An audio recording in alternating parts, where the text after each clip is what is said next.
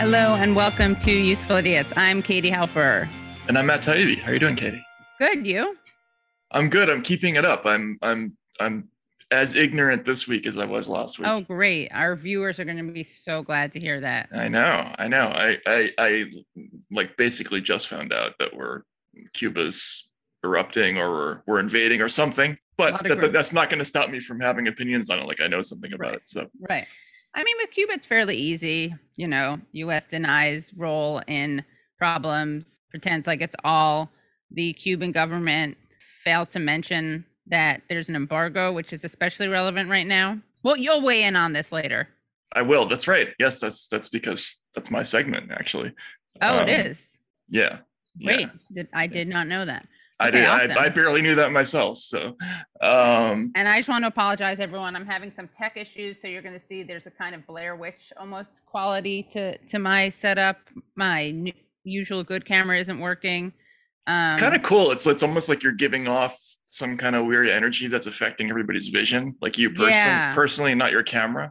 Right. It's a je ne sais quoi. It is better than it is better than I predict it will be in our future interview with our two guests, journalist Kevin Gostola, Shadowproof, and the Unauthorized Disclosure podcast, as well as Gabriel Shipton, the brother of Julian Assange. How'd you like that? That was slick. Segue. That was good, right? Yeah. So it's not that we already taped that interview, because of course we do everything in order. It's sequentially, yeah. Sequentially, right. So, but I'm getting the sense that maybe, just maybe, part of that interview will be worse in terms of the video quality than now, because I'll have forgotten this trick that I realized, which is that you turn off the touch up my thing in Zoom. Anyway, a lot of fourth wall stuff here, guys. Right. Yeah, exactly. Like who knows what will happen, but that's one of the possibilities. Right. Yeah. You want to bet some money on it? Obviously, I'm betting that it will happen. You're betting that it will happen?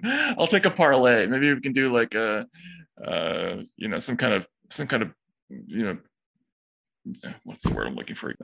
This is good. This is This Week in Matt rapidly aging. Yeah, this is Matt waking up at 3:38 in the morning today. For what? So, to prep for your Cuba segment. Yes, that among other things. Yeah. Everything fire okay? alarm, dog. Yeah, no. Mm-hmm. Did the dog set off the fire alarm? Just lots of stuff. Okay. Actually, not one of them involved a child this morning, but yeah, no, I got up early in the morning. Had trouble getting back to sleep. So anyway, I got up early for me in the morning, which is like 7. That's extremely early for you. Yeah. But we had to just in case maybe you had to do an interview of some kind. Right. So now we're really pushing the sequential thing. It's like not only are we going to do an interview after, but we're going to book the person right before this segment. Who knows who it could be? Right. Yeah. Exactly. No. Exactly. So we're going to try to do something that we almost never do on this show, which is interview somebody as we're doing the 4 food groups. Yeah. So we're going to start beefing up the concept a little bit. Programming. So we might as well just get to it. We might as well get to it. So Dems suck, Republicans suck. Isn't that weird? Isn't that terrible? Isn't that terrible? Yeah. So let's start with Dems suck. There's a lot to do, and I actually feel bad that I'm focusing on this because there are really important stories, but I think we'll be able to thread the needle with some of them. I don't think this is an unimportant story. You know what? You're right. It's a funny story, and people go after us for focusing on the Bidens because you know what? This is a hashtag but Trump segment or hashtag but Trump. But Trump's kids. So there's a corruption story, you know what? Why call it a corruption story? Let's just call it an artistic entrepreneurial story, which is that Hunter Biden is. Did you know this, Matt? That he's actually an artist. I did know that. Yeah. Okay, I didn't know that until very, very recently. So I didn't know that until recently. No. Right. Okay. Got it. Yeah. So they're going on sale and at a New York City gallery. And this is causing a bit of an ethics stir. And the way okay, go ahead. Yes. Or it isn't. Is that that's kind of the problem. Yeah. Well, the New York Post considers it an ethical problem, but not just that, actually. Obama's person, Schaub, was also critical of it. Obama's own ethics person. And the reason people are critical of it is they think it's, kind of a conflict of interest, I guess, for the Biden. He's making a lot of, I mean, to me, it's very on brand. This is just Hunter Biden's going to Hunter Biden. But I guess people are upset about it. I mean, this is even for Hunter Biden. This is pretty. This is bad. This is like, smearing your feces on the wall and selling it for $1 million. Oh, I mean, which is a good way for us to fundraise for Useful Idiots, by the way. Right. Who? Right. Oh, that literally happened, by the way. I think did I tell you this on camera?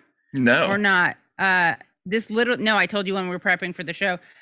That happened to me with Bodhi. We'll have to cut this in. I was streaming on my birthday, by the way. Oh, happy birthday. When was your birthday? Sorry. 7/11. Wow. A good one, right? Yeah. So I was streaming and I smelled something and I kept looking down at my feet. Oh, you told me this. Yes, I did, but I didn't tell the show viewers this. So speaking of this, So what happened? No pun intended. Bodhi was on my lap and I smelled something. I didn't know what it was. And I looked down finally and there was a little poop smear on my dress. Poop smear. Yeah. Have you gotten your poop smear? I have not gotten my poop smear yet. Yeah, no. You got to do that. But I should have saved that and taken a photo of it. Mm-hmm. And then it would have been like a real piece of art. Yeah, just put a frame around it. Yes. And sell it for $435,000. Yeah. So, but in addition to the New York Post, what's interesting about this is that people like Walter Schaub, who was the head of the Office of Government Ethics in the Obama administration, has said that this arrangement, quote, has nothing in common with a blind trust except that the White House is asking the public to blindly trust some art dealer and a bunch of unknown art buyers to keep the government ethical and to honor their secrets. So, and friend of show, former guest of show, Felix Salmon, said there are 7 billion people on the planet. Is it hypothetically possible that one or two of them may be interested in paying that much for one of these paintings? Sure, but it's unlikely. Right. And, as Schaub pointed out, the White House made things infinitely worse by getting involved in the situation. They called the gallery and essentially mediated these terms that where they papered over the sort of patina of an ethical arrangement whereby the buyers could remain anonymous and theoretically no one would know who was buying what. But it's absurd. There's no prohibition on the buyer telling, the Bidens or the government or anybody that they bought the painting. And as he pointed out, the instant the White House got involved, that just made it essentially White House business. I mean, it's no longer just a private citizen selling his art. It's now an official issue. It's weird because I'm almost happy that he's doing it. As he told the New York Times, it's really helpful for his mental health. And we know that Hunter struggles with a lot of addiction. Mm-hmm. And apparently painting is what keeps him sane and keeps him away from doing things. So I'm glad for Hunter he's doing it. What do you think he should have done? Should he have been anonymous? That's what he should have done, right? Well, if we were really serious about, hey, I just want to be an artist and I want to make a career in this. He would have named himself. I don't know. Bunter Hayden. Yeah, Bunter Hayden. Lorenzo Doubtfire. I don't know what it is, right. But then he would have, sold his paintings, and of course they would have sold for nothing. Like, you would have couldn't give them away on the street probably. But here he's using his name. It's in the press, and they've already set the prices at $75,000 to $500,000, which is preposterous for a first-time artist. I mean, he's never sold a painting before, so the whole thing's ridiculous. We've seen versions of this in other countries, like in a third world country. I remember there was a thing in Russia called the author scandal, where a bunch of Yeltsin people got book deals where they didn't have to write books basically and got massive advances that they never for things they never wrote. Just similar to that. Joining us to discuss Hunter Biden's art, curator Nina Felshen. Hi, Nina. Hi, Matt. Hi, Nina. This is really exciting. This is a historic moment. We have our own, sometimes we weigh in on things. I would say every week we weigh on things that we have no idea what we're talking about. But this is a time when we're actually asking an expert to weigh in on something, which is kind of exciting, right, Matt?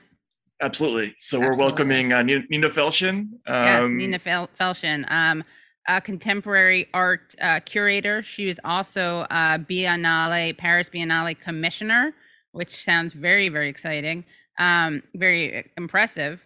She edited But Is It Art? The Spirit of Art as Activism. And she is an independent curator now, was a curator at the Contemporary Art Center in Cincinnati, Ohio, and the Corcoran Gallery of Art in Washington, D.C. And she also was a curator at Wesleyan University's Ezra and Cecil Zilka Gallery, and where she co-taught a cross-discipline course on issues in contemporary art. She's contributed to a lot of books. We'll get into that later. But you know what, Matt? You probably think, right? You probably think, oh, wow, this is a conflict of interest. Katie's kind of acting like Hunter Biden, bringing on someone from Wesleyan University where she graduated. Yeah. But it goes much deeper. Oh, okay. Yeah. Is it an even more mother high school friend, went to high school, music and art, now LaGuardia with my mother. Wow. Yeah. I don't think that's an ethical violation. It's not an ethical violation, right?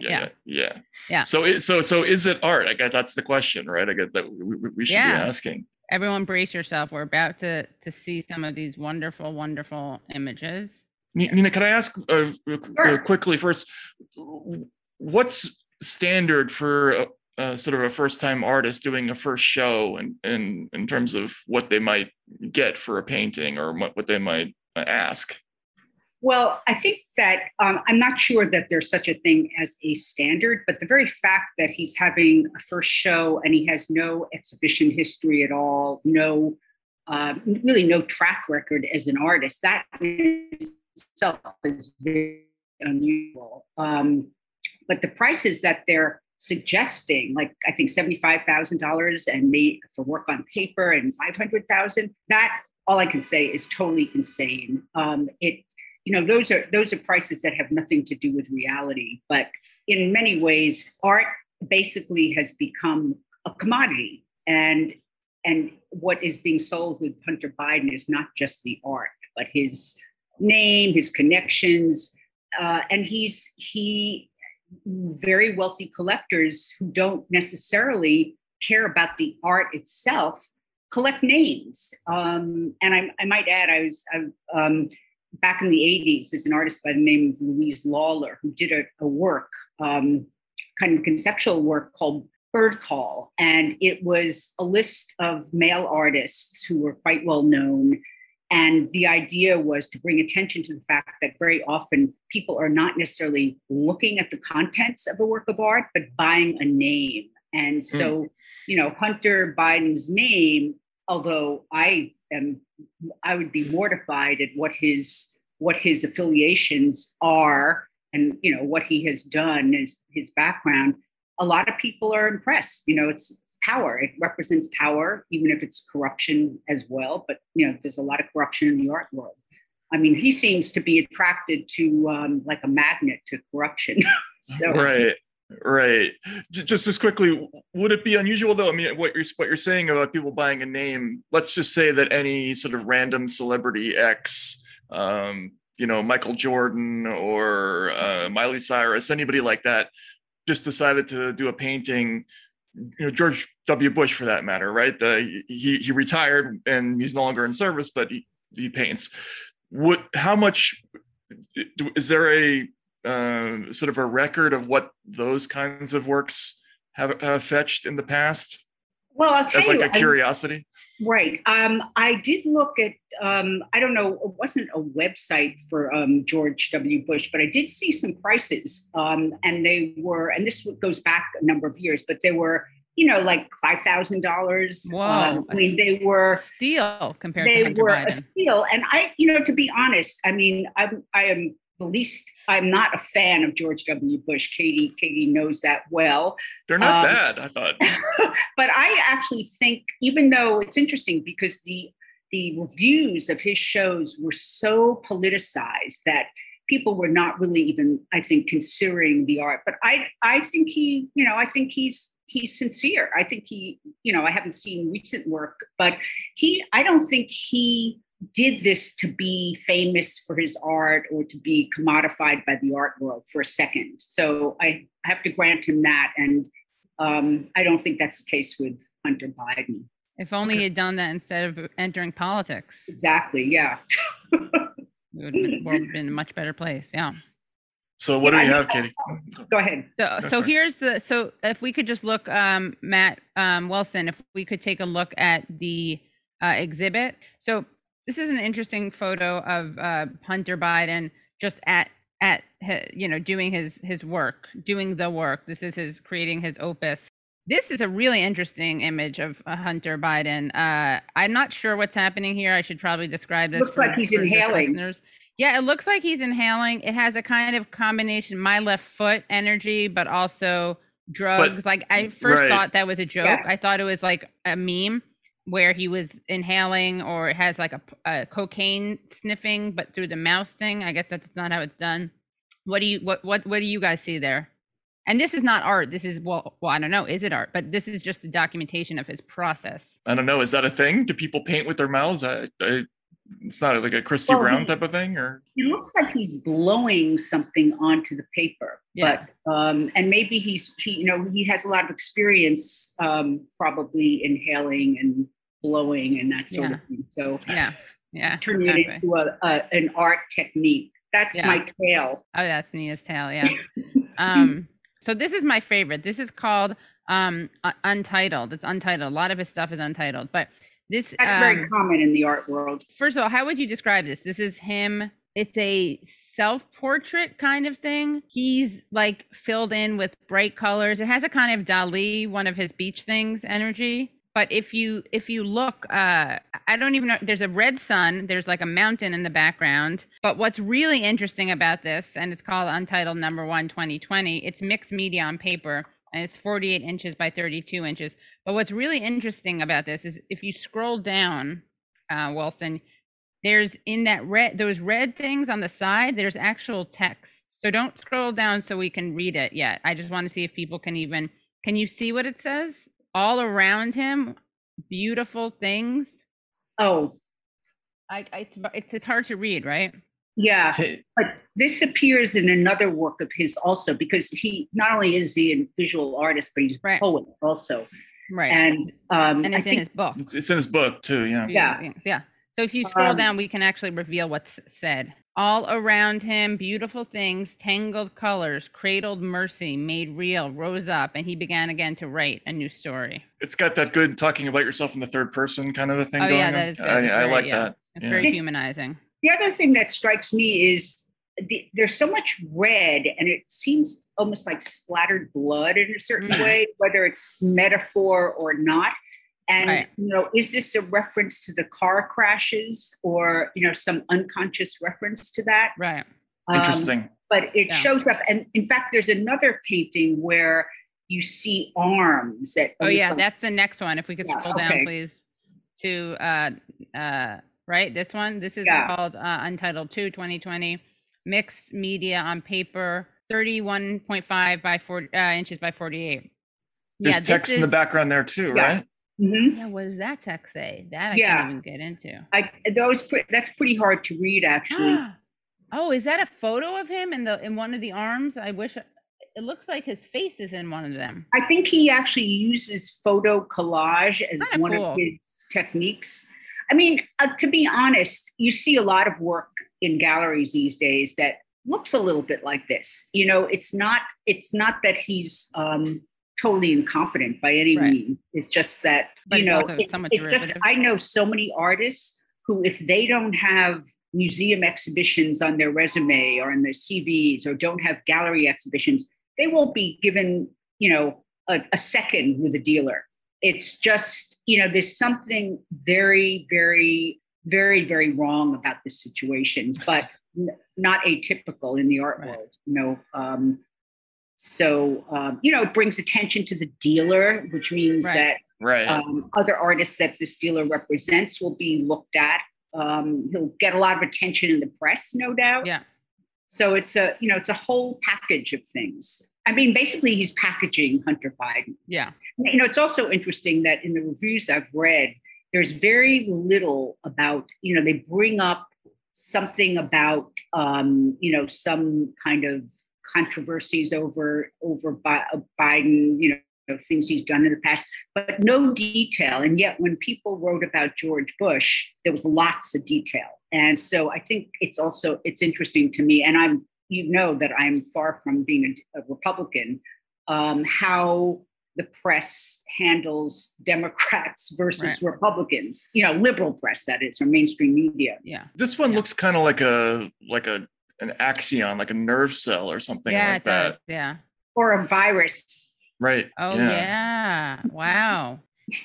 So that would represent the Biden his COVID policy. Yeah, his failure to really. Right. Yeah. Oh, maybe it represents telling everyone to go back to school. This could be about broken window policies. Oh, yeah.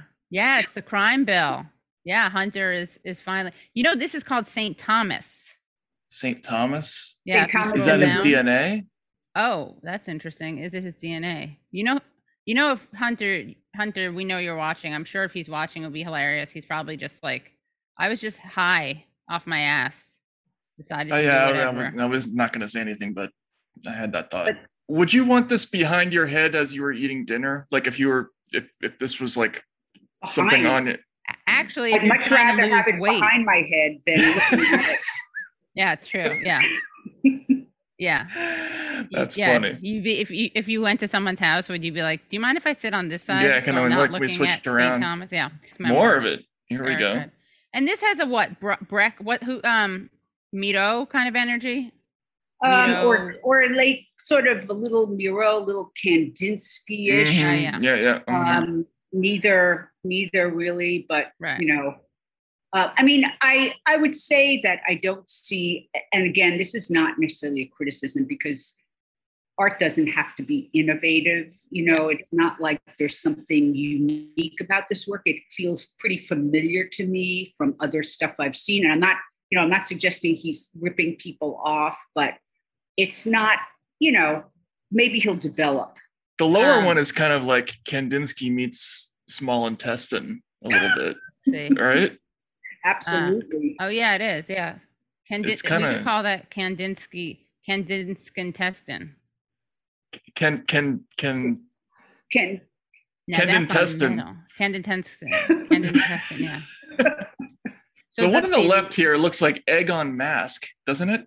The one on the left, my God, or it looks like, sort of levitating egg yolks. Yeah, exactly. I would keep that in a studio if I were him. Yeah, he's cooking in a zero gravity environment. Yeah. Right? Correct. And it just kind of, I like it. The other one is a you carpet, don't like it, Nina? right? You're saying you'd keep in the studio?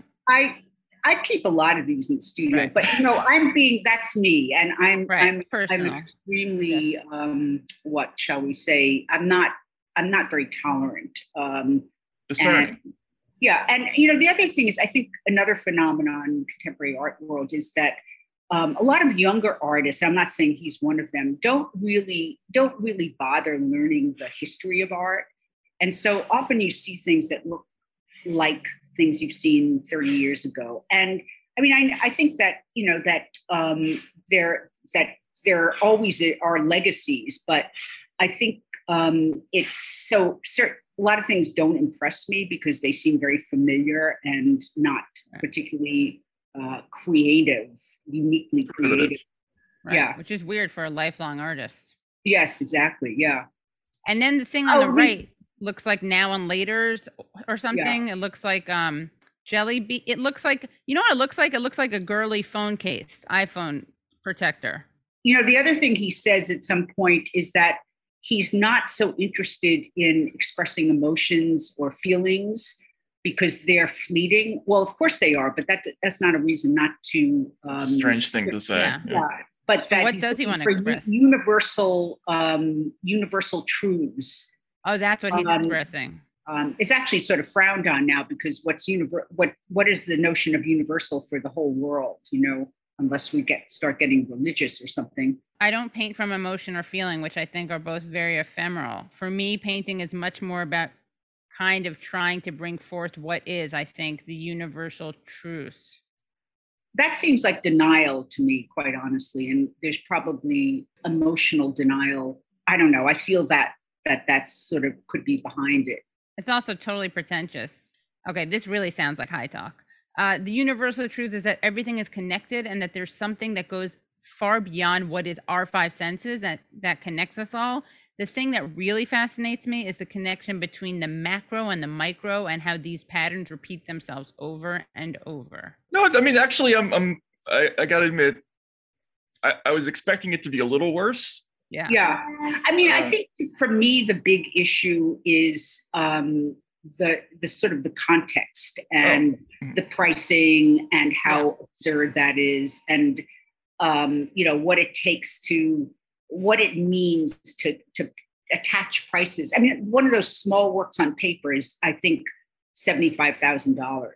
But people are taking him serious, this aspect of it seriously, because I think it's just become the way people see the art world. They've kind of accepted it in a way.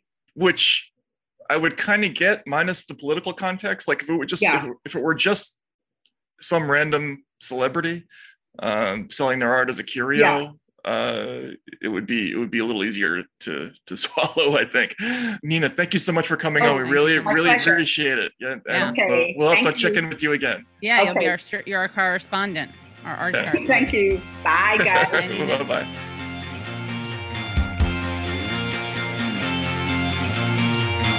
All right. Let's I guess we should do it, because it's not fair to leave the Republicans out. Right. Yeah, right. No.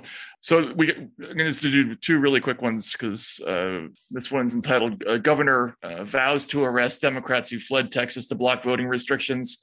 These are always fun stories about legislative bodies where there's arguments over the various sides are trying to prevent each other from getting a quorum so that they can keep each other from passing laws that they don't like. In this one, it's Texas. First of all, I love the picture with all the hats. So great. I know. It's fantastic. Like an Onion headline photo. Right? Like that's how you'd imagine a Texas lawmakers to look. It's almost like they hand them out at the door. Yeah, right. Right. So the lead goes on. Texas's Republican Governor Greg Abbott has vowed to arrest Democrat lawmakers who have fled the state in an attempt to stop an overhaul of election laws that they say damages the right to vote, especially for communities of color. Private planes carrying more than 50 Democrats left Austin for Washington, D.C. on Monday, skipping town just days before the Texas House of Representatives was expected to give early approval to sweeping new voting restrictions in a special legislative session. The move denied Republican-led legislature a quorum, leaving it with too few lawmakers in attendance to conduct business. That means that could not, at least for now, vote on the bill. I know I've seen stories like this before. I can't remember exactly where they've been, but I think when the executive goes to the level of threatening to arrest people for avoiding a quorum, that probably crosses a line, I would think. Yeah, I think so. I mean, it's very Texan. It's wild, tough. Wild Southwest. Right. This is Bush / LBJ country / Rick Perry. I remember that when people thought he was going to be president for 8 seconds. Also, remember we talked about this. Did we talk about this with a guest or just amongst ourselves when he was pushing the HPV vaccine, Gardasil? Is that the name of it? Mm-hmm. Which is just so funny because it's so not anything he would ever be interested in, like science. Right. But he had some share in the right, the of course. Yeah. That's good stuff. Yeah. And then but he got called out. You know who called him out who was that again? Michelle Bachmann, because she shared that she met someone whose daughter had become retarded thereafter.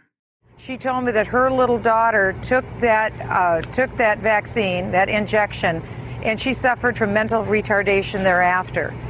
They're retarded thereafter. That was another one of our t-shirt ideas. So that happened. And then I guess just so that we can get to this issue quickly, Matt, can we hear Miami Mayor Francis Suarez talking about what he thinks should be done about the protests in Cuba? This is a good one. And what should be being contemplated right now is a coalition a potential military action in Cuba, similar to what has happened in both administrations, in both Republican and Democrat administrations. In Republican with Bush in Panama, they deposed Noriega, and that country had peaceful democracy for decades. And you had interventions by Democratic presidents, taking out Osama bin Laden in Pakistan. It's a sovereign country where they took out a terrorist that probably saved thousands, if not hundreds of thousands of lives, and President Clinton in Kosovo intervening in a humanitarian issue with airstrikes. So there have been many, many opportunities in the history. Are you suggesting airstrikes in Cuba? What I'm suggesting is that option is one that has to be explored and cannot be just simply discarded as an option that is not on the table.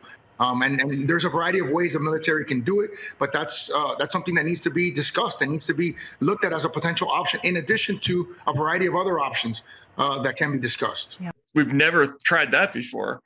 I mean, all those things went so well. Kosovo, Noriega, Panama, that was great. I'm kind of upset he didn't bring up, how we saved Grenada. Iraq, Vietnam, Afghanistan, Indonesia. Go back to Manifest Destiny. Like, why didn't he cite some of our better, more glorious interventions? Like which ones? Like, I don't know. Well, they're I guess he was focusing on overt, not covert. Guatemala is always a good one. Chile also not overt. I mean, I'm talking like Philippines, Puerto Rico. I think they cut Philippines. Those are my peeps. They kind of got massacred in that one, didn't they? Yeah. So I mean, why not bring that up though? Apparently, the body count doesn't seem to be a deterrent to him. I wonder if this guy has family in Cuba.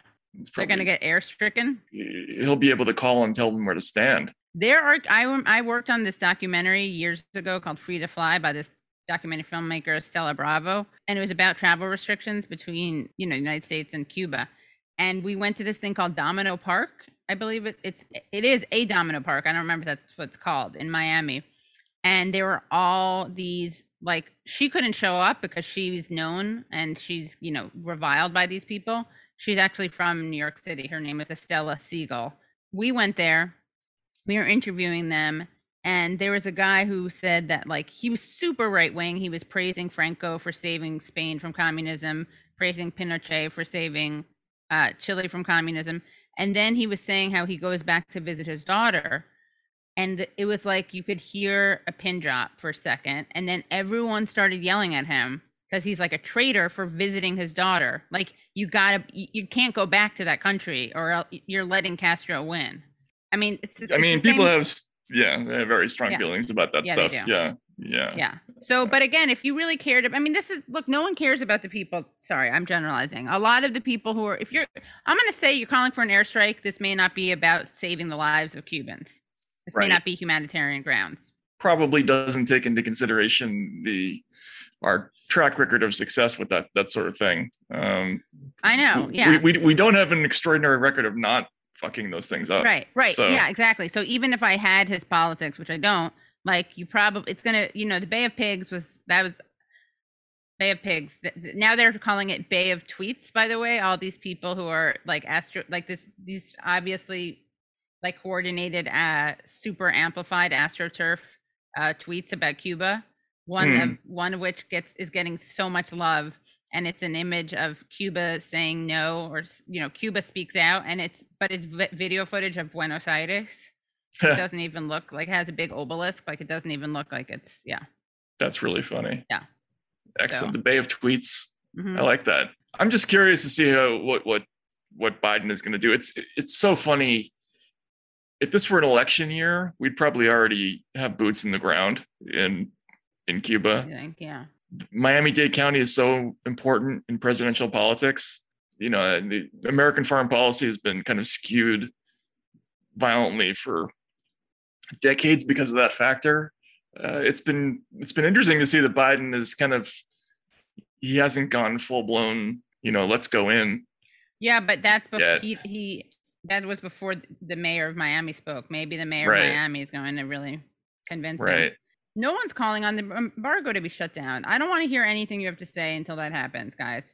In case right-wing Cubans are wondering what Katie Halper has to say about their plans. There's a contingent of MAGA people who are now kind of bailing on the idea of invading incidentally, which is Huh, interesting. I wonder why.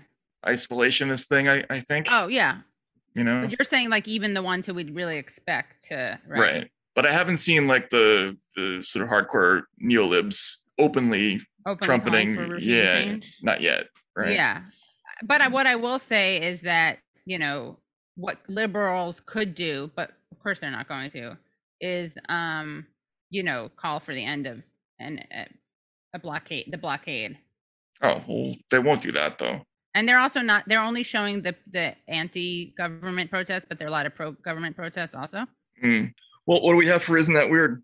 For Isn't That Weird, we have a kind of, it's half Isn't That Weird, half Isn't That Awesome.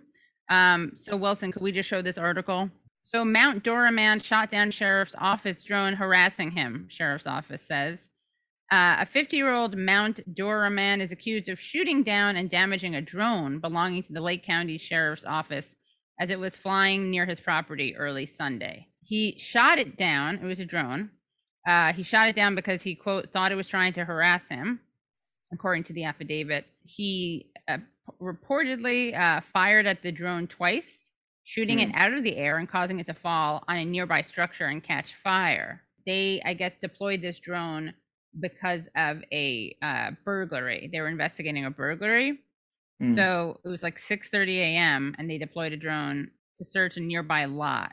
Then they heard the two shots fired, watched the drone fall. They put out the fire. They called the fire department. They put it out. And Goni had used a .22 caliber rifle to shoot at the drone twice before going back inside with the gun after he saw it go down. He faces charges of shooting into a vessel or vehicle, possession of a firearm by a convicted felon, improper exhibition of a firearm, and criminal mischief over $1,000. Records show Goni's felony conviction history includes aggravated assault of a law enforcement officer in 2013. Okay, that's not good. Wait, was this on his property? I'm confused. Well, it was near his property, they say. Do we want America to be a country where you can't shoot things that are in the air? I mean, I kind of feel like the drone is asking for it. Yeah, exactly. That's what I'm saying. Like, it's weird for me to find myself on this guy's side, but I feel like it's, you know, I'm anti-drone. I'm anti-drone dogs. I'm anti all that stuff. I don't like fake dogs, you know, dog robots. Right. Well, also, why do you have to drone a lot? Can't you just go there? I guess they were looking for. I mean, I don't like the idea of police drones. Yeah. At all. Also, eminent domain, right? Yeah, that's what they'd have to claim to be on this property. You can't just go on someone's property and. Well, that's that. That's when you forget that one. That's when you seize property to build. Right, but they're drone seizing it. Oh, right. Look, we live in a new era. We got to expand the definition. Right. But I'm anti that. So you know what? Let's cut that out so we don't give the authorities any ideas. I'm with you though. I don't like this. I'd like some kind of, you know, what I would love would be like nonviolent conflict resolution between a man and a drone, but I don't know how you can do that. I actually like the idea of shooting the drone. I like the idea. I do too. I got it. But it could have killed. The problem is it could have killed someone when it caused a fire. Well, okay, that's true. But maybe that's why drones need to think twice before droning. That's picking nits, I think. You know. Yeah. But he shot at it with a .22, right? Yeah. What does that mean?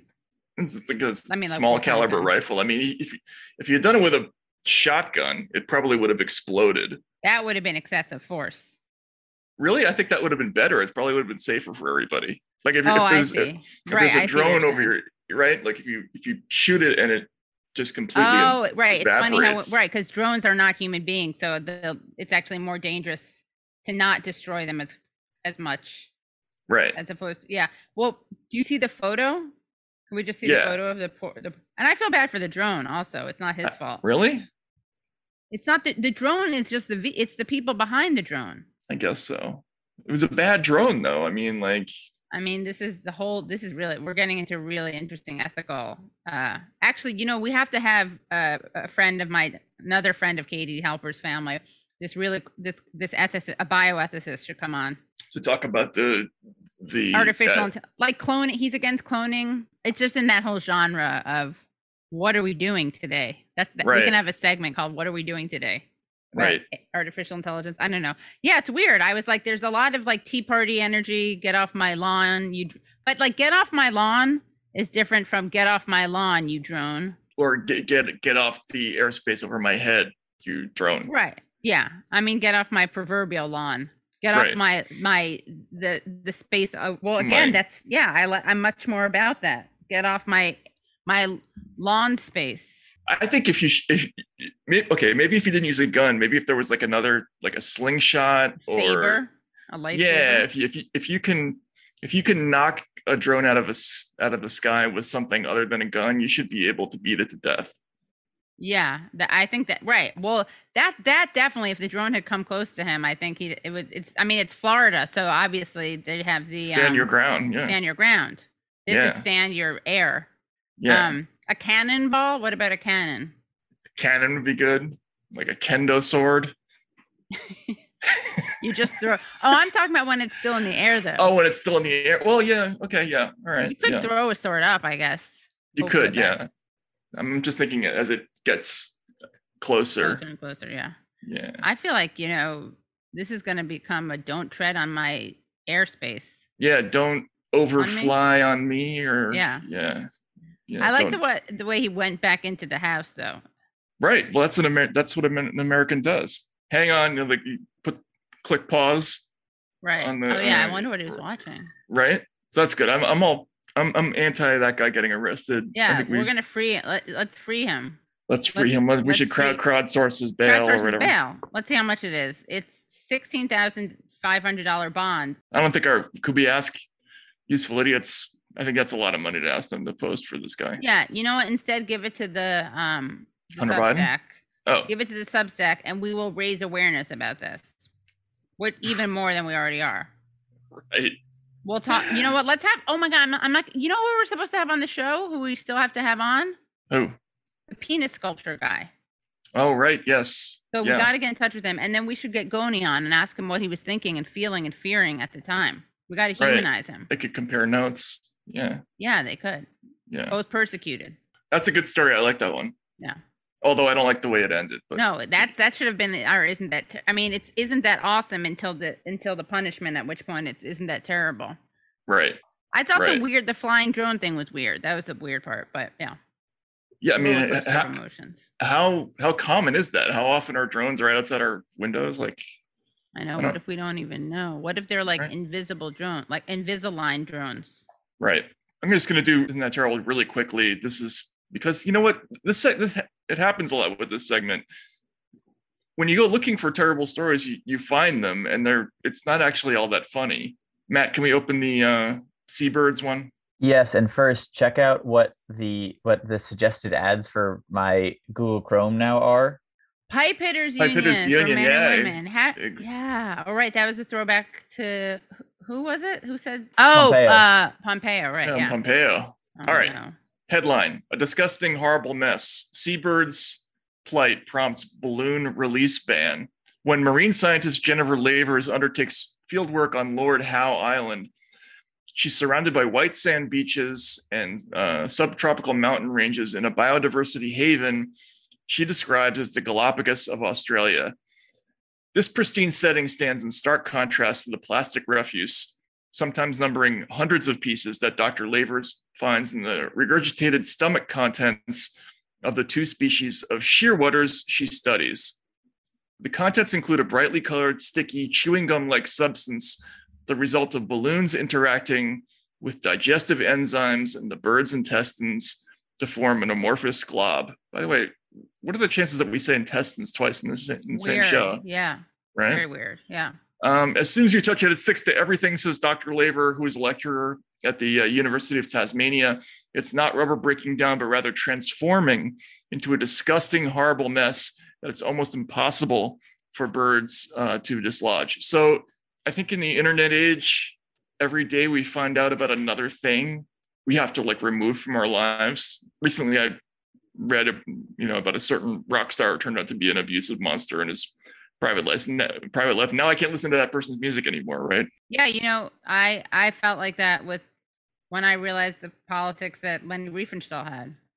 I just can't enjoy Triumph of the Will or anything anymore.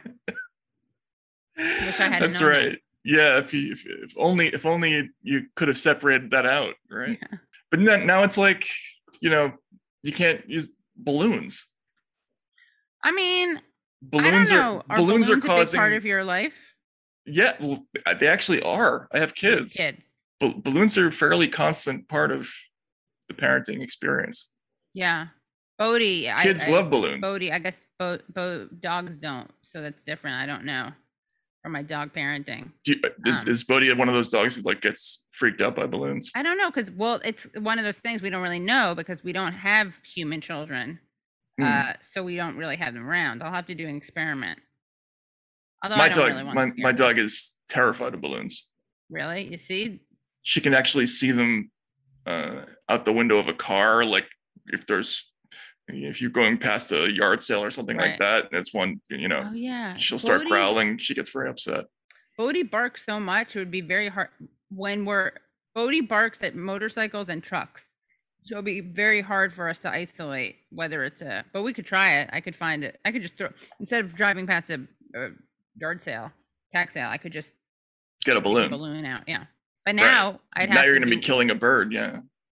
Oh my God. I mean, how many things are there like that? It kind of reminds me of like people who chew their own hair and eat their bubble gum, swallow their bubble gum, and then they get these big things, but they tend not to die. Ew. Oh yeah, have you not heard about that? You're not supposed to do. I mean, I would argue that both of those things are ill-advised, but apparently the real dangerous combo is doing one. So pick your battles, pick your vices. Either just chew your hair or just swallow your bubble gum. Right. But that's terrible. I mean, it's like, balloons do seem innocent compared to like, plastic things that go on 6-packs. Those you kind of know by now that those are lethal. Right. Yeah. What do we? Well, do it was in that things? Penguin movie, right? Yeah, Happy Feet. 6-pack thing gets stuck around a penguin's neck. I think it might be Robin Williams's voice, actually. All right, so that was the 4 food groups. We have a really important show for you today. Gabriel Shipton, who is the brother of Julian Assange, and Kevin Gosztola, who is a journalist. You can find him at Shadowproof, and he also is the co-host of the podcast Unauthorized Disclosure. You can find Gabriel Shipton on Twitter at Gabriel Shipton, and you can find Kevin Gosztola, wait for it, it's not the easiest name, on Twitter at KGOSZTOLA.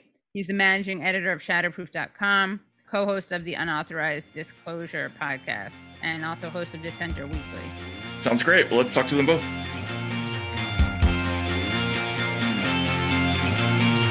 Welcome. Thank you so much for joining us. Just wanted to start with you, Gabriel, and could you tell us how you learned of the court's decision, how you also learned about the Icelandic hacker's confession? Just can you update us about what the latest news is, but also tell us how you learned of them personally? So the appeal, the Icelandic there was an article in Stundin, which is an Icelandic publication, about one of the key witnesses in the prosecution's case, a witness called Torderson. And the article was about how he had recanted his testimony or his accusations against Julian, and had provided chat logs to prove, that his recanted statements, his accusations were provably false.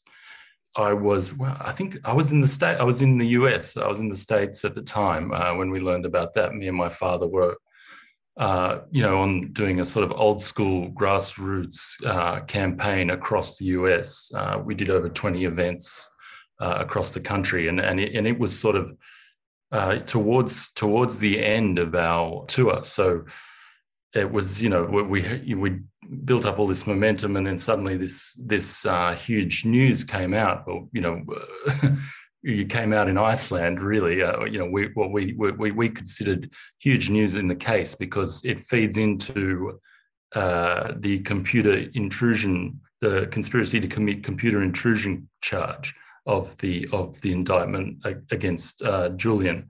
So this is the charge that sort of underpins, the framing of the whole indictment as Julian, who is someone who isn't a journalist, who uses hacking and other things to get information. So that part of the charge, with this recanting of the testimony of the accusations, sort of is unraveling essentially. And it was huge news when we were in the US, but no one was covering it. Like there was no media covering it. It was just us talking in front of people and getting on as many shows as we could to try and bring this up. So it was sort of what we expected to be huge news. The mainstream media and the legacy media just didn't report on it. So it was a bit weird in that way. I mean, it was a complete whiff, right? There wasn't anybody who covered the story, basically, in the United States that I saw. No, anyway, yeah. Yeah, I mean, it was just us going on this show. Like, we went on Mehdi Hassan's show and, just trying to bring it up, trying to talk about it. And we on Fox trying to bring it up, trying to talk about it. Like, it was just basically us, Julian's family talking about it. And the mainstream media, no one actually did any reporting on it at that time. Can you elaborate a little bit about how the recantation of this testimony speaks to that particular aspect of the case? Just to remind people what the actual charge is. This is the portion of the indictment that sort of implies that he was helping try to crack a hash. Is that the idea? Yes, yeah. So it alleges that Manning asked him to crack a password hash right. in a chat, that's the allegation, and there's actually no proof that the hash was ever cracked or what the hash was even for. So it's so weak, this allegation or this part of the indictment, that they had to use. They had to look for people like this Torgerson guy who was totally compromised. Like he's a convicted fraudster. He has convicted sexual misconduct charges in Iceland. So they had to find people. Right? Yes, yeah, that's right. Yeah, so they had to find people like him, offer him immunity, offer him, actual cash to come up with these statements to bolster this weak part of the indictment. So they're just unraveling. And it's just like it's just another one of these dominoes that just keep falling in Julian's case. From the arbitrary detention decision in 2015, to the UC Global, spying on his lawyers' meetings, on his doctors' meetings, stealing his children's nappies. Papers. The UN, Niels Melzer, who was the UN Special Rapporteur on Torture, found that Julian's been psychologically tortured.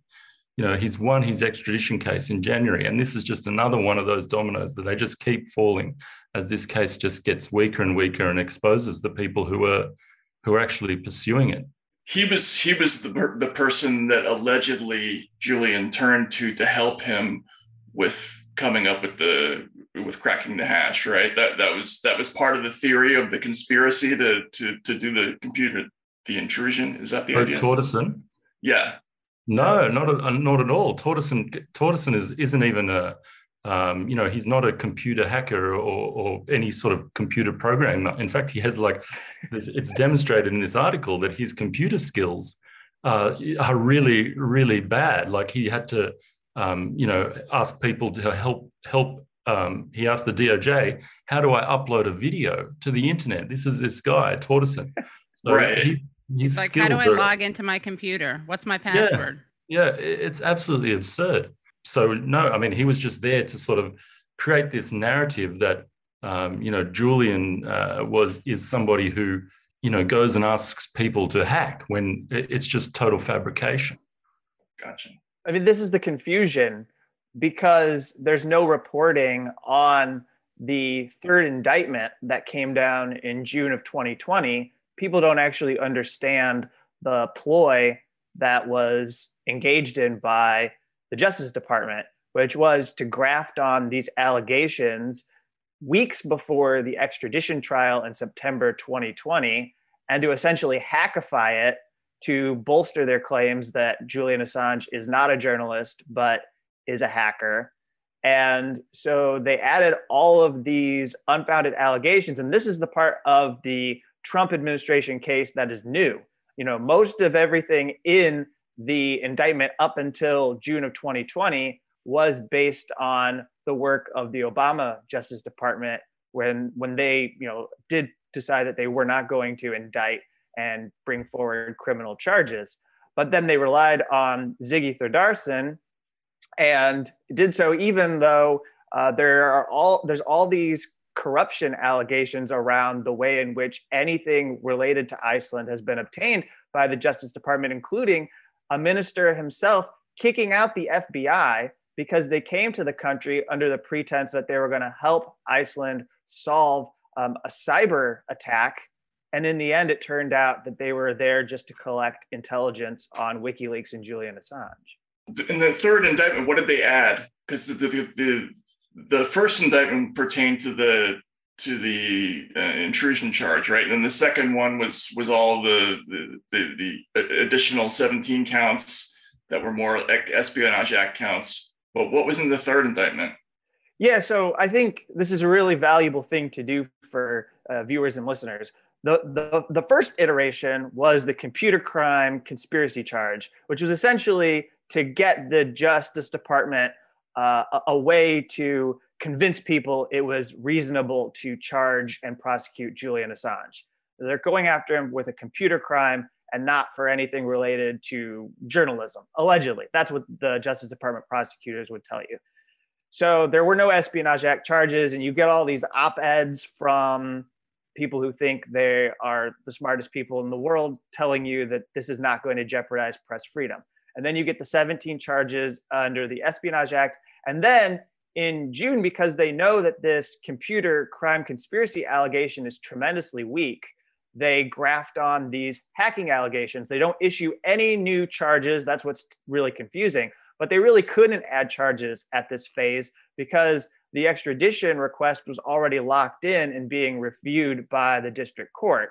So it was very bizarre what they were doing. And in fact, the legal team for Julian objected immediately on the first day of the extradition trial, tried to get the Judge Vanessa Baretzer to quash all of these allegations because they did not have time to prepare witnesses to challenge the allegations. And in fact, the entire course of the extradition trial, there's no evidence that they were able to bring forward to challenge things. They weren't even able to contest and impeach a witness like Ziggy Thordarson. So all of this material that we're learning from Stunden, some of it actually we could have found a little bit about if they had been able to contest this evidence during the extradition trial, because he had spoken, he did speak to Wired magazine before.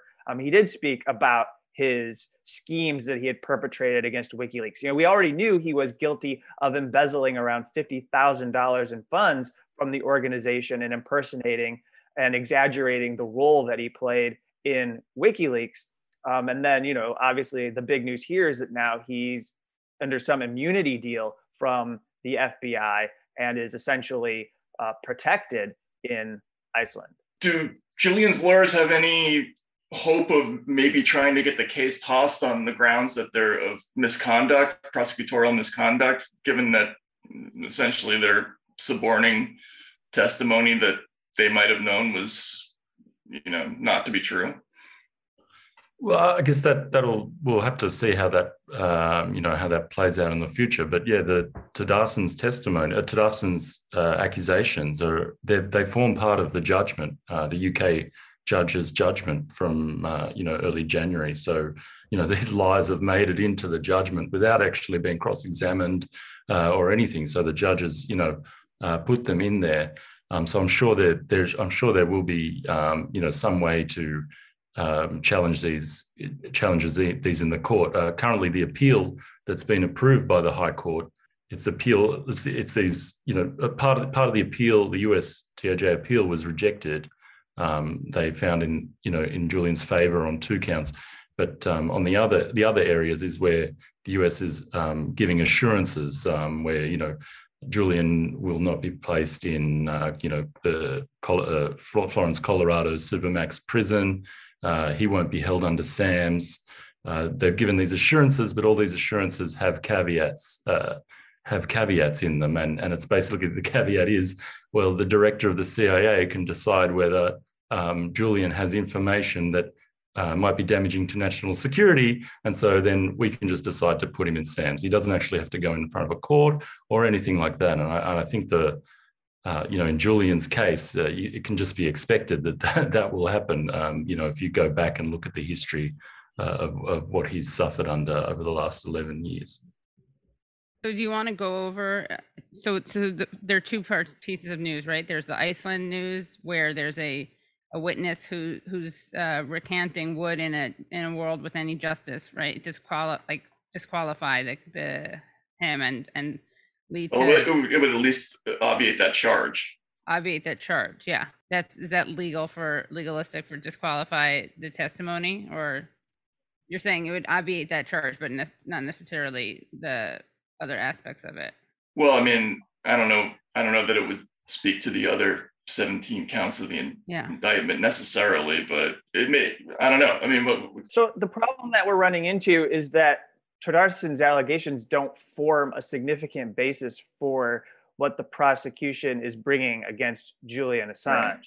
So it's really difficult to say, if you impeach him and discredit Trédarson, then you can get rid of the computer crime charge. It's window dressing. It's a very calculated, though desperate, act by the Justice Department to try and salvage their case. And that's the kind of action we're going to see from the Justice Department going forward. Everything they do is a very desperate attempt to try and save this from totally falling apart. I mean, already we're in this phase with the Biden administration where nobody who is an official in the administration is willing to defend the prosecution on its face. You cannot get a single Biden official to stand up and say that this is a legitimate prosecution against Julian Assange. Secretary of State Antony Blinken won't even answer a French journalist when he's asked about the case while he's engaged in his diplomatic work. So that's a key thing for people to know. And so these assurances that we're hearing about are totally absurd, if not improperly put forward, because what Gabriel was saying is really important. The assurance that he won't be put under special administrative measures, which are these conditions that the Attorney General can authorize against a national security defendant. There's an exemption. So they can say if he meets a certain test, then they don't have to exclude him from the SAMs, which is what you can be placed under immediately when you're brought to pretrial confinement. As far as ADX Florence, Colorado goes, it's not the only supermax prison in the United States. It's not the only maximum security prison in which you could have very harsh isolation or solitary confinement conditions imposed upon Julian Assange. There's administrative segregation, as they like to call it. That's the word the Bureau of Prisons uses instead of solitary confinement, that can be imposed against Julian Assange while he's at Alexandria Detention Center awaiting trial in the Eastern District of Virginia. And none of these assurances deal with the main thrust of the reason why District Court Judge Vanessa Barretzer rejected the extradition request, which is to say that Julian Assange was diagnosed with a psychiatric condition that would lead it to be where it is almost impossible for him to control not taking his life if he was held in a US jail or prison. That was the conclusion by at least two of the doctors that he saw, for Professor Michael Kopelman and then Quentin Deely. Both of them looked at him. One diagnosed him with Asperger's, which is one of the first times that we've had a diagnosis of that. But then they said that his psychiatric condition would lead to suicide, and so it will be oppressive for health reasons to extradite him to the United States. And none of these assurances deal with that key finding from the judge. This is the attempt, right? So the latest in terms of that trial, that those charges, is that in terms of the extradition, right, is that a lower court in England said that Julian won his extradition case, basically, right? Which is kind of another thing that's lost in the media, just in terms of even the framing of it. And then the higher court is saying no, they will hear the appeal from the United States, right, on the extradition. And as you guys are alluding to, it's based on a premise full of loopholes, right? Or a promise, assurance is full of loopholes, which is that he could easily be, if Sam's is considered torture, right? So he could easily be tortured. They're promising, it's pretty pathetic, right? They're promising that like by default he won't be put under Sam's, but that doesn't mean that they can't put him under Sam's if he does something that they consider worthy of that. And similarly, as you just pointed out, he may not be in this particular facility, but he could be sent to another one.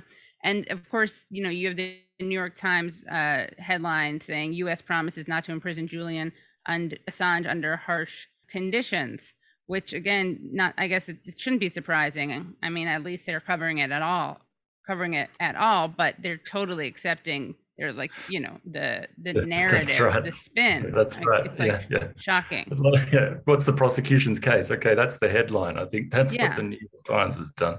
I mean, it could easily be. It could have been, you know, won't guarantee that he won't be subjected to harsh conditions, instead of serving as kind of like a PR statement. Yeah. Well, and I think another one was, he can serve his sentence in Australia.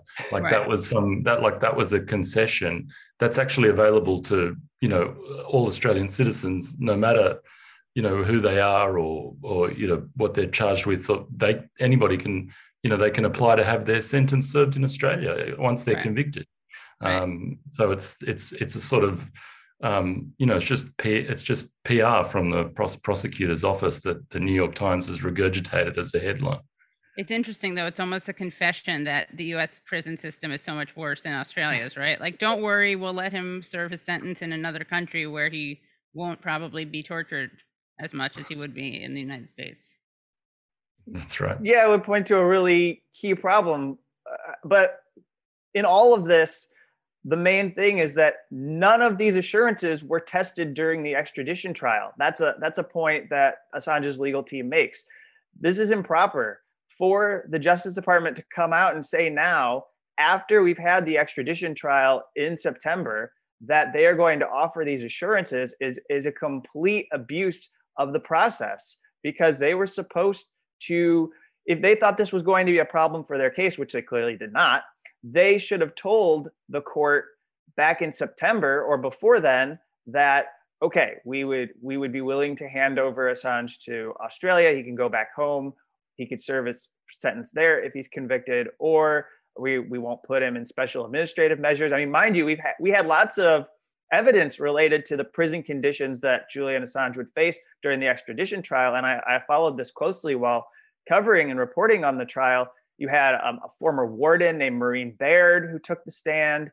You had a public defender from the Eastern District of Virginia take the stand. You had people who, you had one expert on prisons named Joel Sickler take the stand, all of them giving testimony about special administrative measures. And at no point did they say clearly, all right, we will make this assurance that he won't be placed in these conditions. And the same goes for a Supermax prison. They made no assurances at all about the kind of facility that they would place Julian Assange in if he was in the United States under confinement.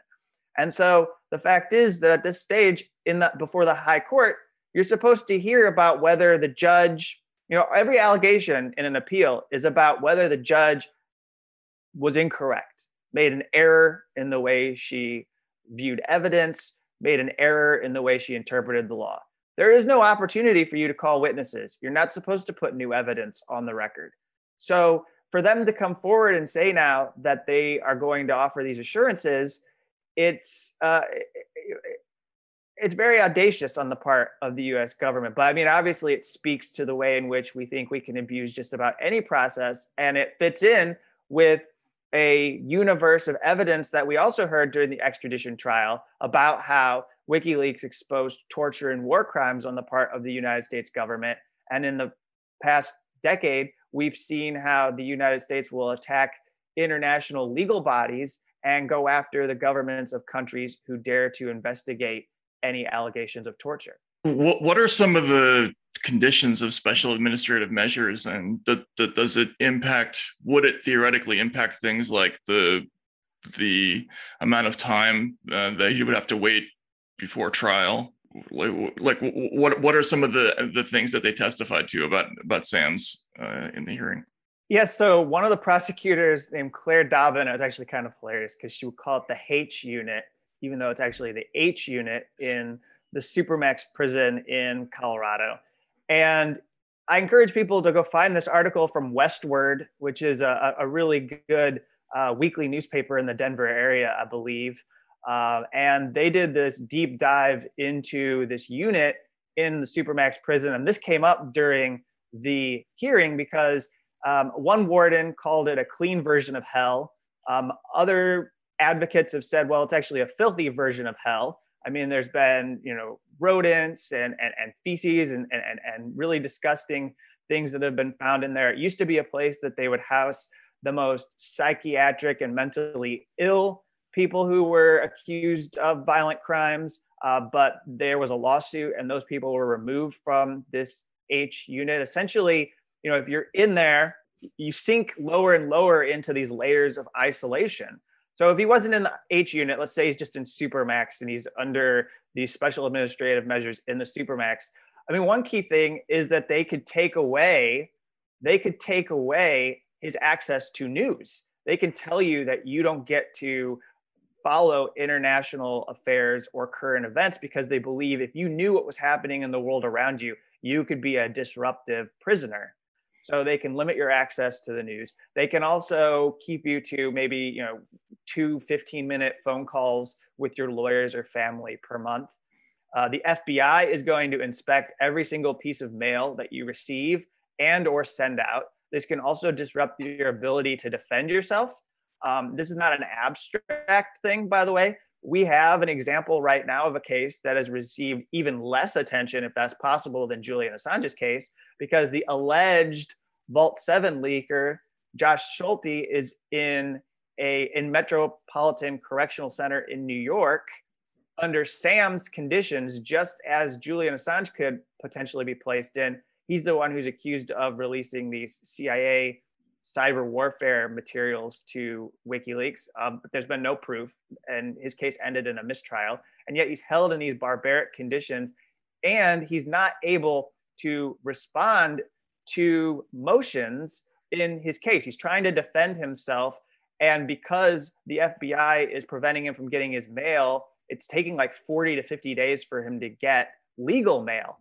And so he can't actually participate in his defense. Like the government will respond to a motion that is filed on his behalf, and he's supposed to have the opportunity to reply, and he can't because he's not getting notice that the government has filed a motion in response to what he put forward. So he's under these horrific conditions, and that's just an example of what Julian could go through. I mean, he could be in a Supermax prison. He could also be in something horrific called a communications management unit, which we've heard some about. That didn't feature in the extradition trial, but I think it's certainly possible. Those are in Marion County, Illinois, and then Terre Haute, Indiana, have these two facilities where they put people who are accused of terrorism offenses. But there's also been a big deal about how they'll put people who are accused of so-called environmental terrorism crimes to try to balance it out because it disproportionately targets Muslim people by placing them in these horrific facilities. But you get to restrict their access to the outside world, and you get to sink them deeper and deeper into isolation, and you don't have access to mental health. There is no way that Julian Assange in any of these facilities would get access to the kind of mental health treatment that he needs because, prisons are not a substitute for medical care, and they do not provide good medical care. That's widely acknowledged. And in fact, Judge Vanessa Barretzer, the last thing I'll say here is when she made her ruling, she acknowledged that there is a part of Belmarsh Security Prison right now in which Julian is going to get particularized care while he is under this confinement. So as horrific as it is in Belmarsh for him to still be there with violent criminals, and not allowed to be free, even though he won his extradition case, he is still getting particular treatment that would not be available to him in the United States. That's nice that they're so intersectional and they include environmental terrorists. So it's not just Muslim people in there. Shout out to our criminal justice system for the rainbow. Kevin, when you were covering the extradition hearing, were there any journalists from major American news agencies there? I believe there was one or two journalists that joined from The Guardian. There was a BBC correspondent, although hilariously, and I ended up calling him out for this, this BBC correspondent was asked why he wasn't covering the extradition, or why BBC wasn't doing more coverage of the extradition trial. And he said, and this was in the middle of the trial, this was a month-long proceeding, by the way, just to refresh people's memory. And he said, the Assange thing is really just run its course, you know, and I think it'll come back around and be in the news again in the next week or so. But yeah, it's just, you know, it's come and gone, and that's where it needs to be. And it was really absurd. I mean, every single day, there was some new important detail that people needed to understand about the US government and its abuses and the corruption in this case. And I think on one hand, I don't want to indict all media in the world. There's actually been a fair amount of journalists in and throughout Europe that have done journalism around this case. Like this guy in Iceland, Bjartmar Andersson, like the only person who is digging around and trying to figure out Iceland's role in this prosecution, or what can I expose, and what will it say about the way Assange is being prosecuted. Stefania Marizzi, who I know you've had on your show, Italian journalist, only journalist we know right now who is actually pursuing aggressive freedom of information cases in all the countries that are implicated in the Assange case, and trying to obtain documents from security agencies about how Julian Assange and staff members of WikiLeaks were targeted by the governments in Ecuador, US, United Kingdom, and Sweden over the last decade. Nobody else seems to be doing this. I don't see Guardian, I don't see the Telegraph or any other newspaper stepping up to show solidarity and help bolster her efforts to get these documents. Which we had like a half dozen or so people from around the world, more, I'd say there were like 12 or 20 journalists that I was seeing regularly for a month, and some were in Australia, some were in Europe.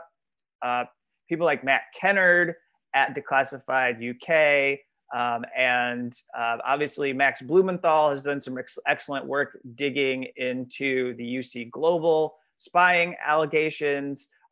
El País in Spain has covered very closely what's going on.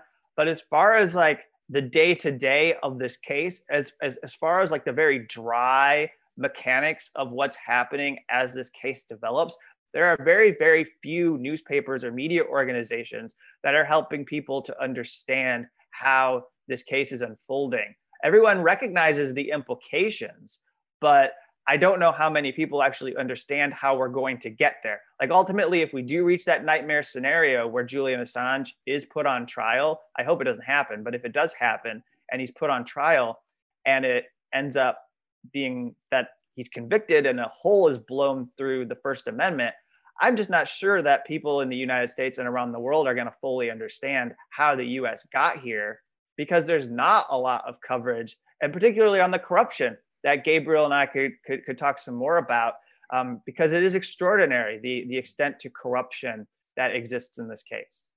You mentioned the BBC, the Guardian, though, but no New York Times, no Washington Post, no NBC, CBS, ABC, none of the American people he partnered with, back in the day. I mean, I suppose it was too early for them, but I was waking up at 3:30 and 4 a.m. in the morning to tune into this case in London. Actually, there's no excuse for the New York Times or the Washington Post. They've got people they can send over there. I think they have airplanes. They slept through their alarm clocks, guys. Yeah. Pay a college intern to get up in the morning and tune into this and do the grunt work to collect information for your publication. Because of the COVID pandemic, it was so easy to cover the extradition trial. I didn't have to travel to London in order to follow this case.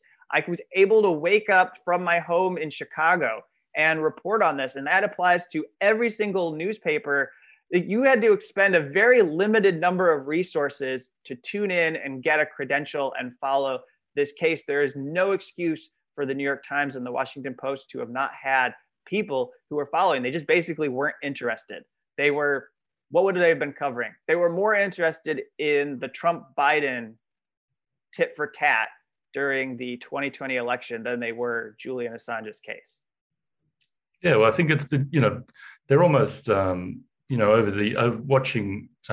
these media organizations over the years, through my brother's persecution, you can see how they, almost complicit in what he's undergoing. A lot of the smearing, there was the Operation Pelican. So this was covered by Matt Kennard. Operation Pelican was a UK operation that was trying to get Ecuador to kick Julian out of the embassy. And so, they would fly Ecuadorian diplomats over the UK to butter them up. And this was all written about in a book by one of the people involved and then covered by Matt Kennard from Declassified UK. And they had a problem. They said, well, Ecuador said, yeah, we could kick him out. We could withdraw his asylum, unlike unprecedented, withdraw his asylum, cancel his citizenship and eject him from the embassy. But he's too popular in Ecuador. We'll have a backlash from the people, from our population. And they said, okay, well, how do we make it seem like how do we reduce Julian Assange's popularity in Ecuador? Okay, we start saying, oh, he's a bad house guest. Oh, he doesn't feed his cat. Oh, he, smears poo on the wall. All these things feed into this, how do we destroy his character? How do we reduce his reputation and his popularity in Ecuador in order to eject him? And it's the same with, the Manafort, the famous fabricated Manafort story in The Guardian. How do we create Julian as this person who assisted, Trump to get into the White House? Okay, we plant this Manafort story. And then, that just grows and grows. And then we see people like John Cusack, Katie, who jumped on one of your tweets this week. That sort of narrative has just sort of exploded and sort of makes it okay for liberals in the US to sort of close their eyes to this, this attack on their freedoms. They're saying, well, Julian helped Trump, so it's okay to establish this prosecution, this sort of attack on the First Amendment because, he helped Trump. So it's all these crazy liberals who are now sort of backing this prosecution, even though it's not about that issue.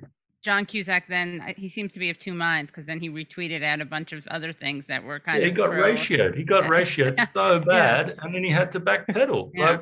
And he had to come up with all the. It's just unbelievable. And this was in response to when I interviewed. We had Stella Morris on this show, and then I had her on recently on my show, and I asked her this question about how do you respond to the claims that Biden, Assange helped Trump. And basically she's like, well, it's very easy. You just point out that all the people who are supporting the extradition case right now are siding with Trump over Obama, who decided, of course, not to pursue these. So that always just shocks me. Again, if you're going to see the world through this Trump derangement lens, then at least be on brand and you're going to want to be siding with rule of law that Obama allegedly was implementing that was undone by Trump. But instead they're siding with this attack on the First Amendment, which I thought was so Trumpian.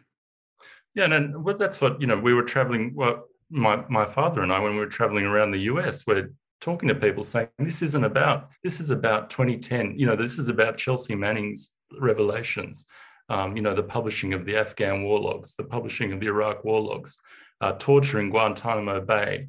This is about actual war crimes, torture, and corruption that were revealed by Chelsea Manning. That's what Julian's been prosecuted, for publishing the Espionage Act charges.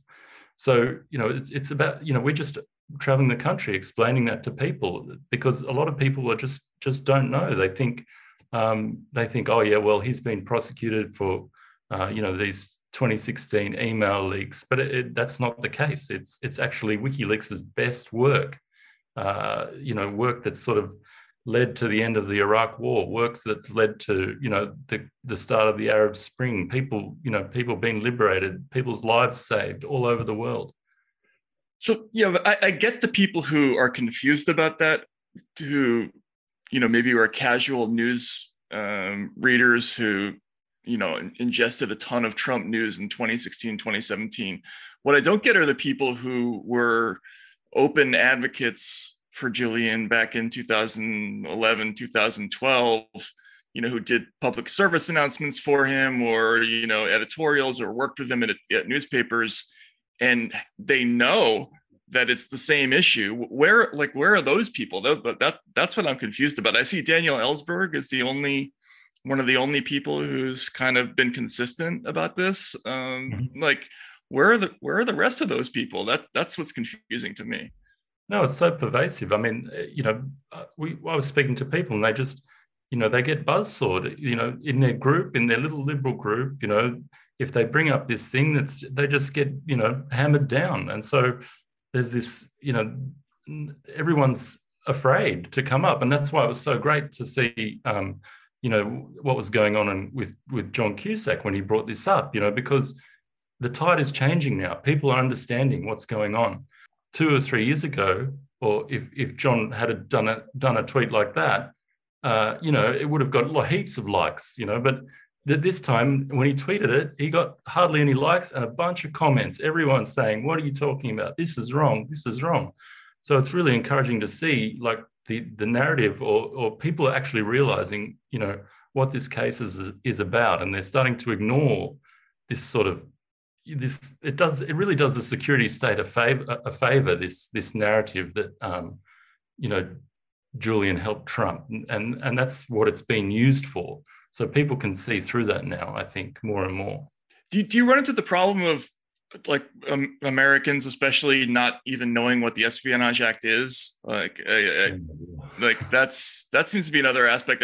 I notice even journalists don't really understand what the charge is or what the consequences of it are. Could you talk a little bit about what the act is and what it would mean if you were convicted on any of those? It's a 1917 act. I think it was brought in to quell resistance to World War I. And then Daniel Ellsberg, he had the very famous case in 50 years ago now, where it was the Espionage Act was turned against somebody who revealed what Daniel Ellsberg revealed, the Pentagon Papers. So then it's been turned against people who leak classified or top secret or whatever information from the government, anything the government doesn't, or anything that the government doesn't want to be leaked, basically. And then it's become used more and more under Obama, under Trump, more and more against leakers. So people who take the information and give it to publishers or journalists. But this, in Julian's case, it is the first time it's ever been used against somebody. Two of the Espionage Act charges are actually for physically publishing, that they're for physically publishing the material. So this is the first time it's ever been used like that. And it's so vague in its wording that you can sort of, they've found a way to sort of game it, to sort of turn around and use it against a publisher. So that's the sort of brief history. I'm sure Kevin knows a lot more about the Espionage Act than me. And then one widespread fear. I mean, the other thing I'd add in about the history is that this goes back to being used against anybody who was opposed to U.S. involvement in World War I. It targeted Eugene Debs, socialist Eugene Debs, very, very early on. So it's actually fits with the law that now today we're seeing some of the most outspoken dissenters against U.S. wars and against the national security state being targeted by the Justice Department in this manner. But I think a widespread concern that we need to be focused on here, that a lot of press freedom organizations actually do recognize, although they may not articulate it very clearly, is that you could see a kind of arms race started because of what the United States is doing by pursuing Julian Assange, who is not a U.S. citizen. All right. So it's very important to make clear here that Julian Assange never signed a non-disclosure agreement. The way that the US Justice Department has been prosecuting leakers is to say that you have signed a non-disclosure agreement, you have signed a secrecy oath, essentially. And so you have an obligation to keep those secrets from being disclosed.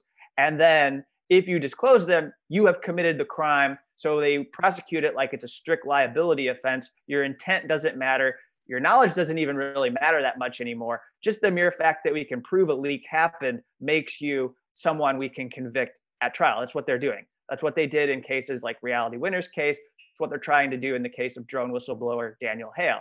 Isn't one of the problems with the way this law is constructed? I mean, when you read the indictment, it talks about sort of acquiring or attempting to acquire or receiving national defense information. Like the way I read it, basically anybody who does any kind of reporting on national security issues would at some point violate this law, just almost automatically. You'll at some point, receive, or maybe even inadvertently at times, information that they would consider national defense information or that's classified. So it's almost impossible not to be guilty of the law, as constructed. I mean, that's what I worry about with this prosecution, is if they convict him, it basically makes it functionally impossible to do the job with it and be safe, doesn't it? So to quickly respond to you, they're already prosecuting Julian like he's an aider and abettor and co-conspirator of a leak. This was language we saw from the Obama administration against Fox News reporter James Rosen, who was the person who published the leak from Stephen Kim, who was a State Department employee that was an Espionage Act case under Obama. And so essentially, yes, what we're doing with the Julian Assange case, or what the US Justice Department is doing, is creating an archetype or a model that they could deploy against any journalist that crosses a line that the US government sets, that they arbitrarily set. So you can have acceptable national security journalism, acceptable military journalism, then you can have unacceptable military journalism and unacceptable national security journalism. And I would tell you that you never know when that is going to change, that the politics are going to change and reporters are going to be in trouble. And there is a scenario where you could imagine, the nightmare scenario of people who tune into MSNBC every day. If we had a President Mike Pompeo, who is the one who led the charge at the CIA against WikiLeaks, if he was elected and he decides that, I don't like David Sanger at the New York Times and what you published as far as leak material, he could bring a case against him just on the fact that, I'm a Republican, you're a liberal, I want to nail you. I've got this framework for pursuing this Espionage Act prosecution. It could absolutely be done. So these people who think they're comfy, cozy, and they're not like Julian Assange and they're never going to suffer, well, that all depends that politics don't change and become more authoritarian and fascist in the United States. And you just can't make that guarantee, especially after the Trump election in 2016.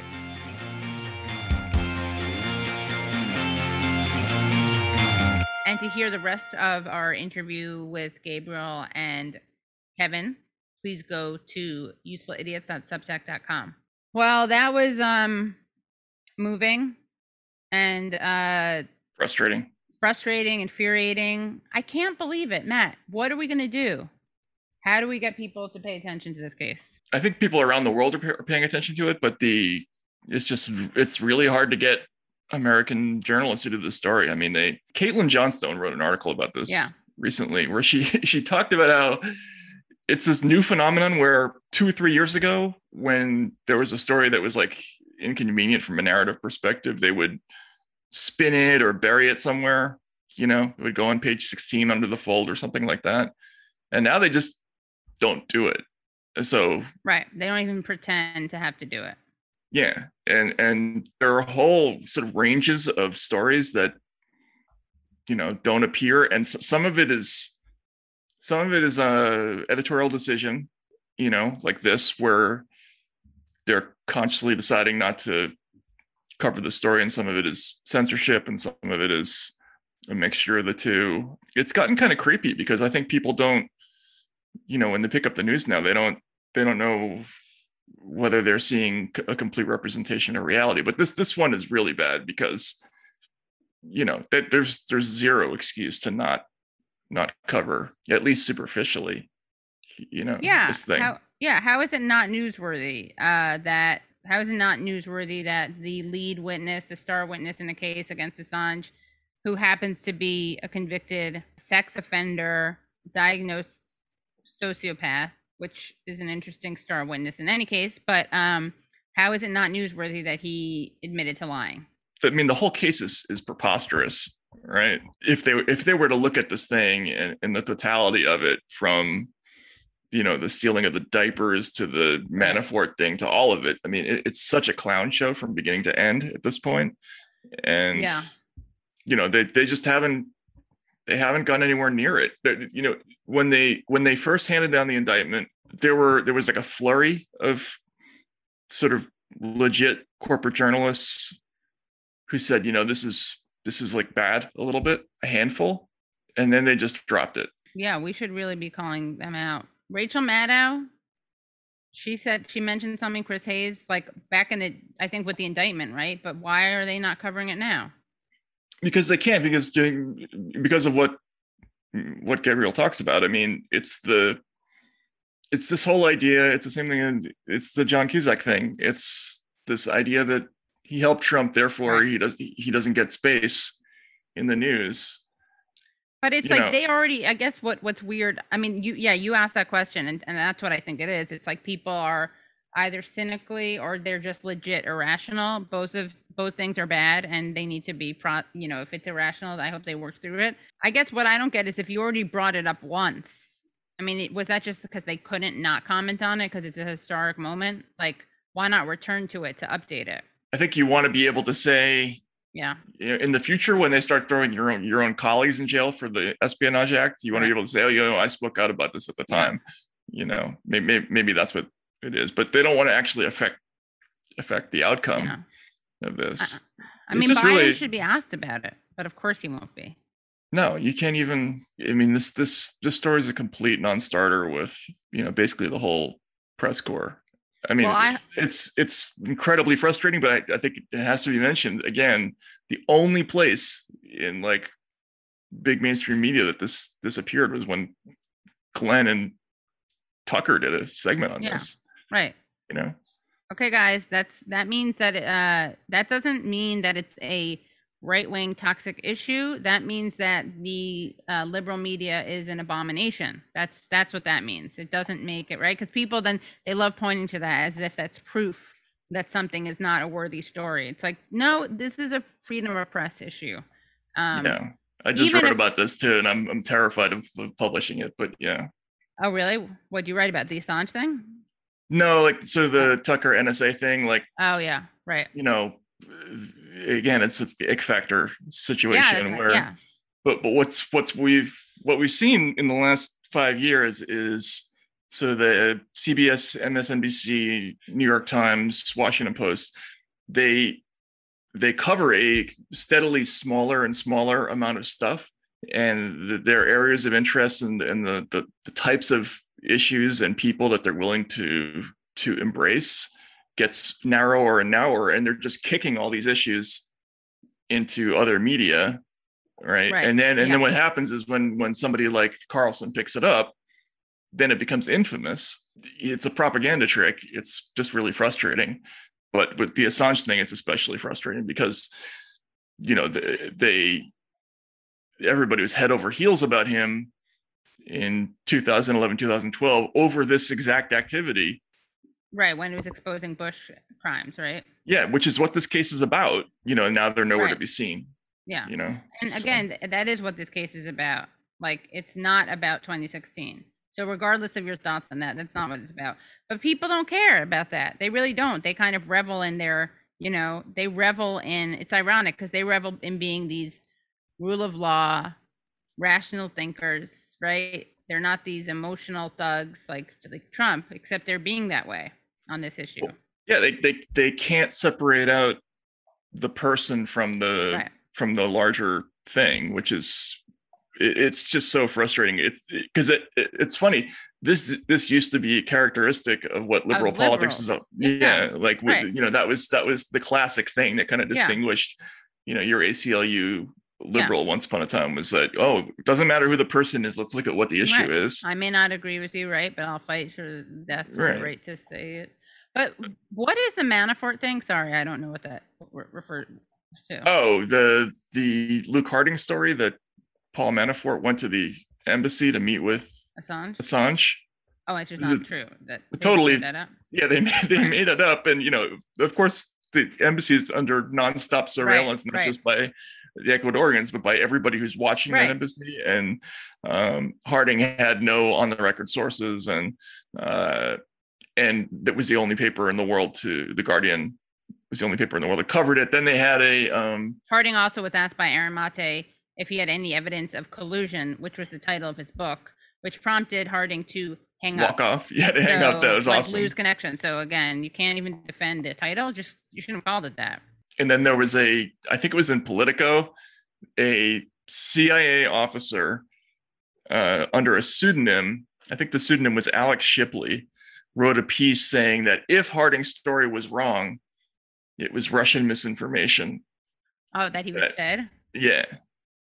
Poor guy. And they actually printed that shit. Poor guy.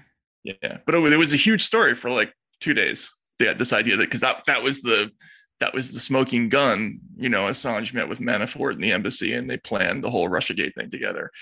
It turned out to be hogwash. So yeah. And what is the big argument for how he enabled Trump? It's that he did not release things about Hillary. He released things about Hillary Clinton during 2016. Right, and the theory is that,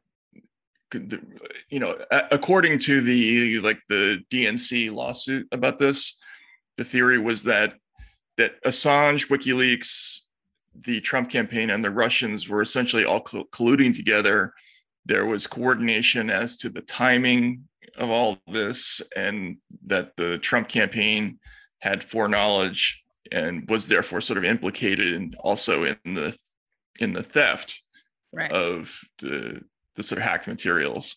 The judge threw that out, incidentally. That's interesting. Yeah, so that was the civil case, and yeah. Mm-hmm.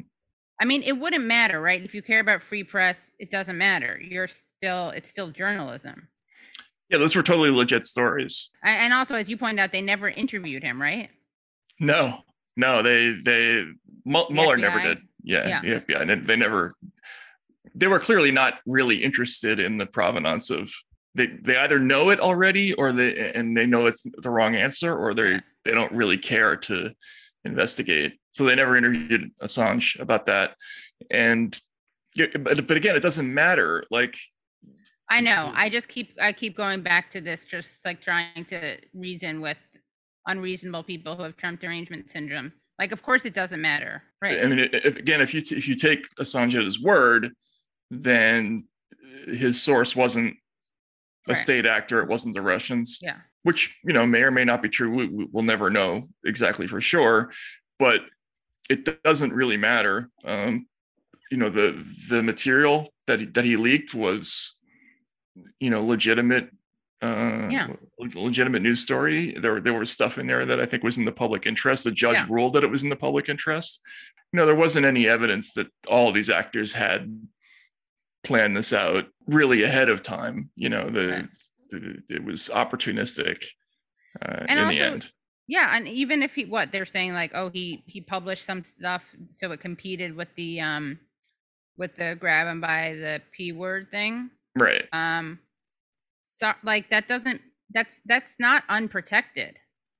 Yeah, no, there's not like, what is it, like a schoolyard rule that they can't do it? I mean, yeah. I mean, if we want, especially since all the places that there are two issues. One is that obviously, as we've said before, it's like the New York Times problem, right? Like they publish these things often. So they're in the same boat as he is, which is why they had to focus so much on the alleged hacking. But it's also like these places, so much media was in the tank for Hillary, and I was not in the tank for Trump, obviously. You can't pretend that their coverage of news was And I'm not even saying that was Assange's motive. But I'm just saying if that turned out to be his motive, which there's really no evidence of at all. Yeah, I probably shouldn't even go there because I shouldn't give any credence to that. But it's just like, come on, like as if those things don't determine when other people publish stuff.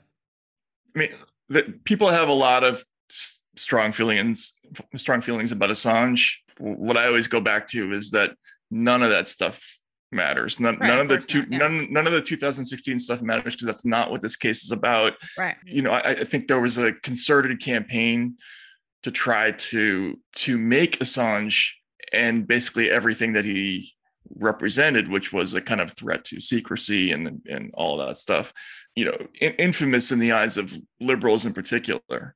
Right.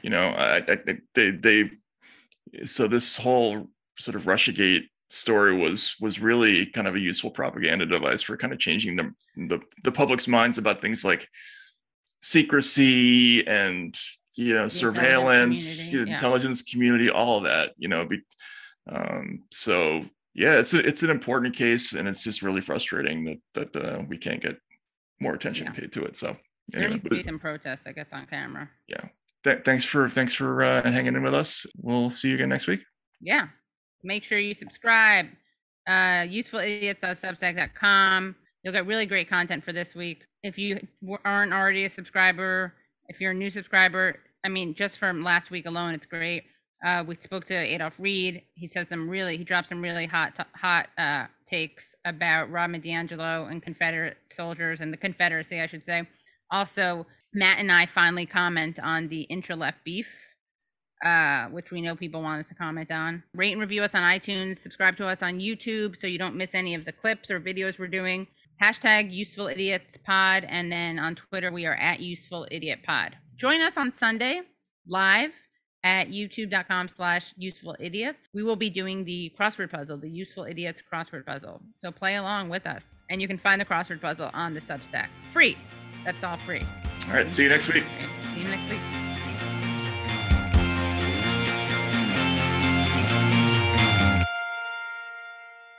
I'm Michael Toscano, hoping you'll join me on the First Light podcast. We get to the heart of the event shaping our world as our correspondents check in and we talk with newsmakers and people who can take us behind the headlines. The First Light podcast, wherever you get podcasts.